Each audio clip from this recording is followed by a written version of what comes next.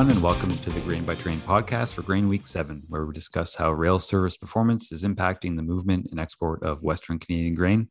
I'm Greg Northey from Pulse Canada, and I'm joined by Emile Poirier of QGI Consulting, who manages the Ag Transport Coalition, a consortium of agriculture groups that produce data and reports on rail service and performance. How are you doing today, Milt? I'm good, Greg. How are you? Very good. So we're into the Week 7 report for the ATC. Continued decent performance for at least one railway, and demand's increasing. What did you see in the Week 7 report? Well, as you say, good performance for one of the two railways, and CN wasn't terrible, just not as good as they have been in recent weeks, but CP certainly knocked it out of the park again. 100% order fulfillment, no outstanding orders. This is 6 out of 7 weeks that CP has met all orders effectively on time, which is quite a run. A bit of a setback for CN, though. They dropped down to 85%. They've been, 90% in north for a couple of weeks, so this is a little bit of a setback for them. One thing to note is we did see demand jump up again in week 7, 10% higher than in week 6. So came in at about 8,800 or so orders for CN and CP combined, which is the highest week so far this grain year. And for the first time this year, both railways with shipper demand above 4,000 cars. So in the face of that demand, CP seemed to just keep rolling along. As I said, another great week, but CN, a bit of a stumble.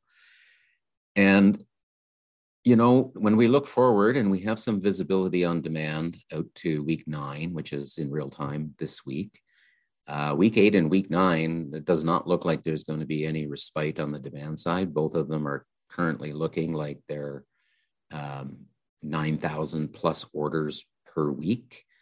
So if demand is CN's issue, they're not going to see any respite from that. One thing that I would qualify that with, though, is that we have seen and continue to see pretty much week in and week out sizable chunks of orders for both CP and CN in some cases that are being, pushed out to farther weeks, which is really an issue of grain supply. So, the elevators and the grain companies are trying to time their rail car orders based on what they think the incoming farmer deliveries are. And, in conversation with a grain company last week, they kind of said, we're still trying to smooth out that process. So we've been a little bit aggressive in our orders. And for that reason, they're pushing some of them out. So will we continue to see that in week 8 and week 9? Probably to some extent. Question is how big? Yeah, harvest has been progressing pretty well. And, once I think farmers get most of that in, they're going to want to deliver a bit more. So, this expected demand is probably going to increase. So it will be really important to watch how this works out particularly for CN, if they're already struggling a little bit now at this demand level. I mean, obviously in their grain plans, they had projected a certain level at which they were going to be providing cars for the sector, and they don't quite seem to be there at this point. For the provinces, Milt, seems pretty good. Continuing issues with CN for Alberta. What's happening there in the provincial performance? Well, as you say, pretty good. CP, when you're 100% on a system basis, you're good at the provincial level as well, which is the case. CN, a little bit inconsistent, which is something we saw earlier in the grain year, where they seem to have a hard time being good in 3 provinces all at the same time in a single week. And more often than not, the place they didn't do so well was Alberta. And that was the case again in week 7. So they were good in Saskatchewan, 93% order fulfillment. They were good in Manitoba, 97%. Not so good in Alberta, where they dropped down to 65%. I think they were at 90% in week 6. And for Alberta, it's almost always an issue of the West Coast, Vancouver, Prince Rupert, and it's that again.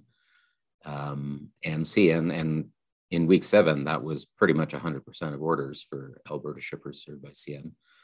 And CN basically dropped the ball on both those corridors for shippers originating traffic in Alberta, they only delivered 61% of orders on time for Vancouver, 73% on time for Prince Rupert.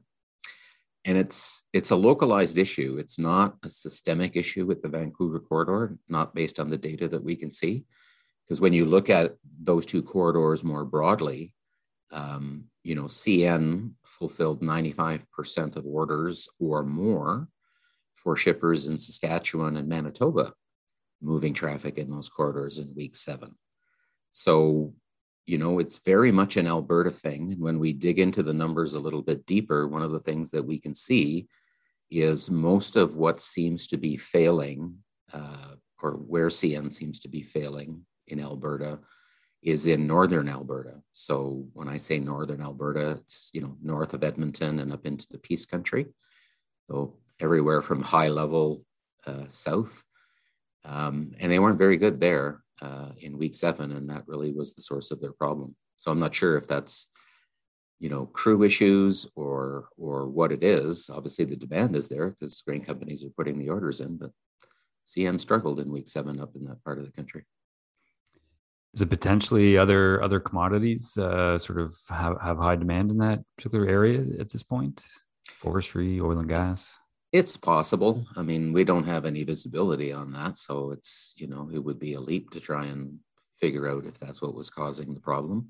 Grain is not the only thing that moves on those lines. I mean, it's a significant portion of the traffic on those lines, but it's not the only thing. If I had to guess, I'd say it's probably crewing issues that are the bigger problem. But I don't know that, and we don't have any data that can, actually support that conclusion.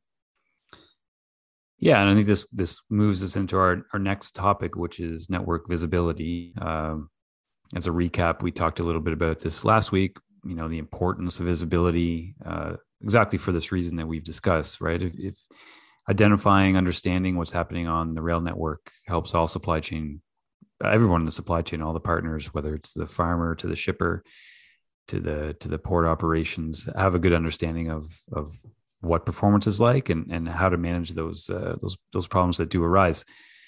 Now, as we discussed, grain has good visibility, but as you also just mentioned, when it comes to other commodities, we don't know what's happening, and it's really difficult to get a complete picture. There's lots of efforts underway to try and get that visibility. A lot in the private sector, cameras, et cetera, GPS, private suppliers of these kind of things to bring visibility to small chunks of the supply chain. But we don't have that full view of the entire rail network. And what we're going to talk about this week was why is it so difficult to do? I mean, everyone recognizes it's important, but we just can't seem to get there. You worked with the ATC for a long time, and others outside the grain sector. What, in your view, why is it so difficult to get this kind of visibility that we need in the rail sector? It's a very good question. People have been talking about this for a long time, and there has been active work, not just by ATC, but other private sector players, as you mentioned, and government in some respects for a number of years. I mean, if you want to think about the earliest elements of network visibility, they were also, very much focused on grain through the Grain Monitor, which has been around for 20 years. But in the last 7-8 years, like, the uptick on interest in this subject has really picked up across the spectrum. It's not a technology issue. I mean, in the past, technology was a real barrier to delivering this kind of information in a meaningful way, in near real time, to facilitate, visibility, decision-making, those kinds of things. That's not the case anymore, really. And I mean, I think what we do with ATC, while many would probably describe it as somewhat rudimentary, it's effective. And it frankly wasn't that complicated to build. So the question becomes, why can't we get to where people think we should be? And there's a few reasons. for that. And I'll go through them just quickly for you. If I have to bucket them, I would put them in these 4 categories. I would say that for key stakeholders that believe this is an important topic, government, freight shippers, principally, there is a lack of agreement or consensus amongst those stakeholders about, is this required? How could it be done? How should it be done? And I'll come back and fill in a little bit there in a second. Second, and very importantly, is the railways, frankly, while they may say different things at different times, are really opposed to this. They're not strong proponents of letting the world in to have a better view of what's going on their railway networks. So that's obviously difficult when you're trying to put together a collaborative effort that's trying to look at the rail network.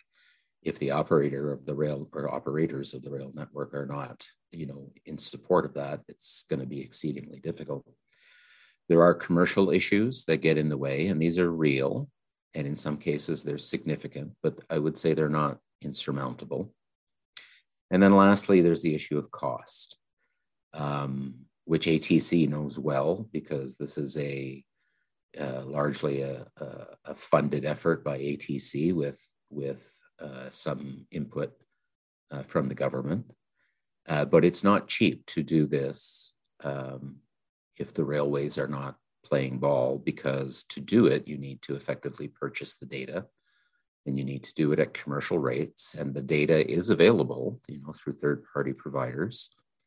ATC sources its data from RailLink.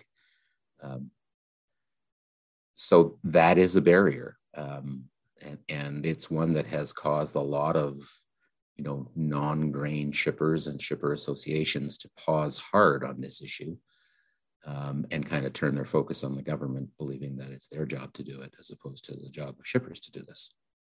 So if I could just loop back. So this idea of agreement or consensus, if you include the railways in this mix, they would argue that there's no need to do this. The other stakeholders have their disagreements over how it should be done, what should be included, what should be excluded, what's the kind of information that should be conveyed. Like when you talk about putting this kind of visibility out there, you got to talk about time frame. So is this something people want to see in real time, or is it like post-performance data that you see with a 1 week or a 2 week or a 3 week delay? What's the level of detail, and what are the risks around the detail that have to be addressed? And whether or not it should be, and this has been a point of contention, particularly with the government, whether or not it should be a network-based exercise or a shipper-based exercise or a combination of the two. What we do for grain is more of the hybrid model, because we do, we have visibility on the grain, quote unquote, network as a whole, but we can also break it down by shippers, and we share that information with individual shippers. But we do have to be very careful around issues of confidentiality. On the railway side, they are not fans of this exercise. They participated, may still participate, I'm not sure what their status is, in the initiative that the government had started a number of years ago, the West Coast Port Visibility Project, which started in Vancouver and then I think is now trying to expand to Prince Rupert, which was a multi-commodity effort that was, looking at setting up performance metrics, et cetera, for traffic inbound and outbound to the Port of Vancouver. But I'm not sure that the railways are still supportive of that effort. But when you get right down to it, their argument is very much a private sector argument, which says that the state of their network is their responsibility. It's really nobody else's business about how CN is running their railway, and that they provide their shippers with the necessary tools and processes to communicate service issues to their customers specifically, and that frankly, nobody else needs to be able to see, let alone be able to see the broader picture. So if the railways allow that, it complicates their life, because you lose control to some extent of the narrative on performance. And this is a particularly sensitive issue when it comes to discussions with regulators like Transport Canada or the CTA. On the commercial side, it is real. There are issues of confidentiality. There are commercial sensitivities. There are market share issues. They're not insurmountable. What people need to decide is what gets a light shone on it and at what level of detail and at where do those two issues meet that provides the best value. It's not complicated to do from a technology perspective. You do need to be aware of them and you do need to look after those issues. But I would say one of the weaker arguments, if you will, both from the shipper side and from the railway side. And then lastly, it's the issue of cost. And, ATC lives this day in and day out because we have to buy the data for what we do. In an ideal world, the railways would be on board with an effort like this, and they would be, the vehicle for providing the data, which would obviously make it significantly more cost effective. And some would argue the data would be more accurate and more timely because it would not go through a third party.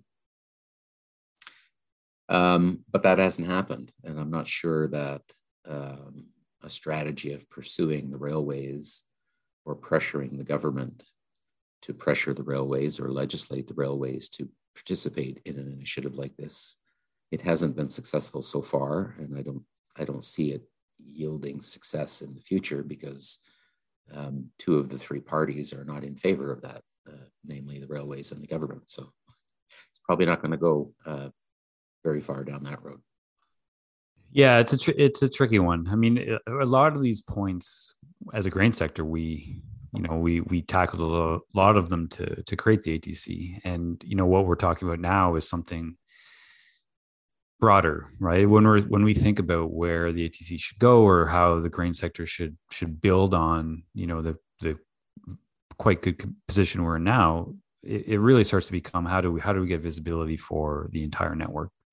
The grain just isn't enough. And, in many ways, these issues, we dealt with them in the creation of the ATC. And now it's just, we have to deal with them again, but just on a larger scale. And as you say, government's talked about this a lot. They have regulations potentially coming at some point that hopefully we'll discuss on the podcast when they show up, but they're probably not going to be what's going to solve a lot of this problem. And so we'll have to go through it, but appreciate that a lot, Milt. For the commercial issues, we have dealt with the confidentiality aspect. You mentioned it's probably something that can be dealt with quickly, but why do you think it does still remain? And what are those things? What are those things that we did to make that at least shippers and those in the supply chain comfortable with a visibility program like this? Well, I think there's a couple of things there. One is that the grain sector was very unified in its view of the importance of this visibility. As you say, we took all of the necessary precautions to ensure that individual shipper data or performance information would not be revealed. And, we bound ourselves legally, my company as the manager of the ATC initiative with each of those shippers individually to ensure that we did not cross those lines and to bring them a level of comfort. Now, part of the problem is that shippers in other sectors are concerned in part because they're not as diverse, if you will, as grain. So let's take an example just really quick.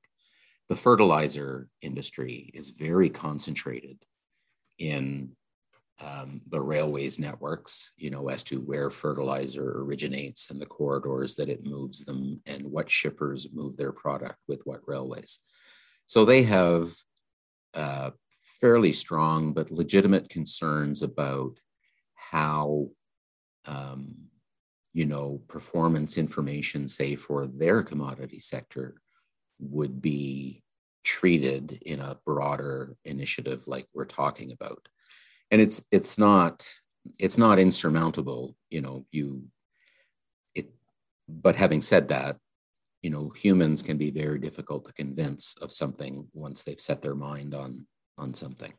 The railways have the same issues, frankly, just from the other side of the coin. They're afraid that, their market share in particular segments are going to be divulged, or people will be able to figure it out based on what they see in the different types of commodity traffic moving across their network, that is attributed to CN versus CP and in what corridors. And there's some very smart people out there. And granted, if you didn't do it right, somebody could probably figure it out with some reasonable level of accuracy. But having said all of that, you have to first come to the table with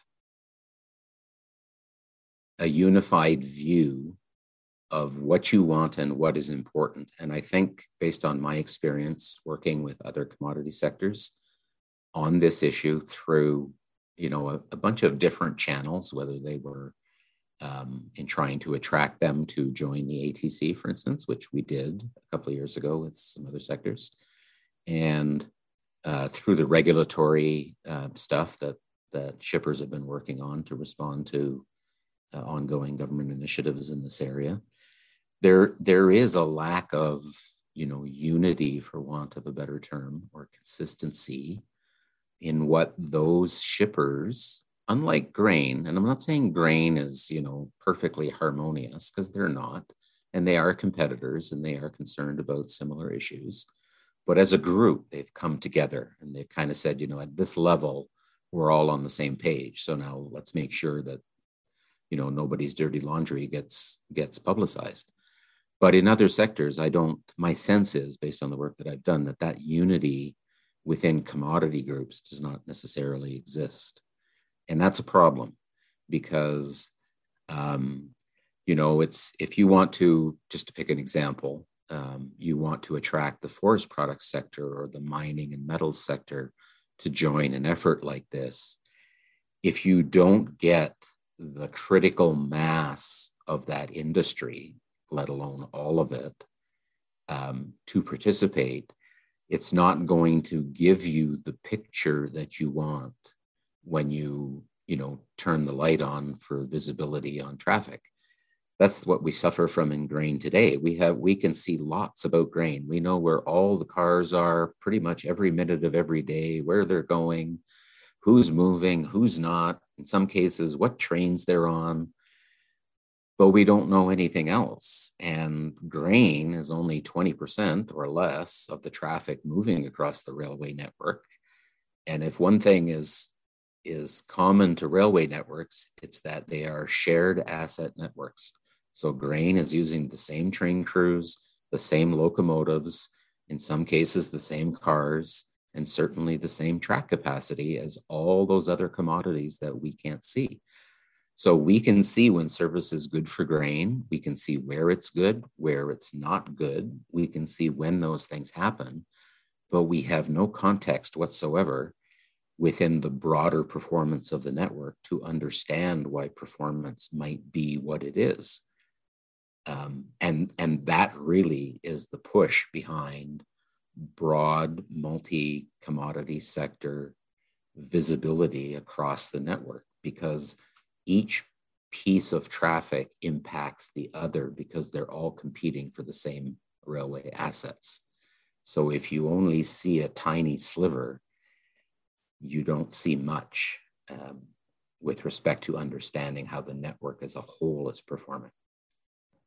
Yeah, and it feels like, we've been doing this for a while, definitely working with a lot of commodity groups for a few years on this. And I think as you mentioned, in the past few years, it's just the thinking around it and the focus on this particular issue around visibility, performance measurement has grown a lot. We haven't quite got where we need to be, as we're talking about, but it feels like we're on the way. So it's definitely going to be some work ahead of us to get over some of these hurdles. But I think it seems like it's in a good place going forward, and we'll definitely as a focus for the ATC and for others out there, other commodity groups out there. It's going to continue to be the focus to try and get this broad-based measurement system, so we don't just have the slivers as you described it. So, well, thanks a lot, Milt. Really appreciate your insights on this topic. I'm sure we'll be picking it up again as the grain year progresses. For those of you who would like to see the Ag Transport Coalition reports, go to www.agtransportcoalition.com. We'll talk to you all next week.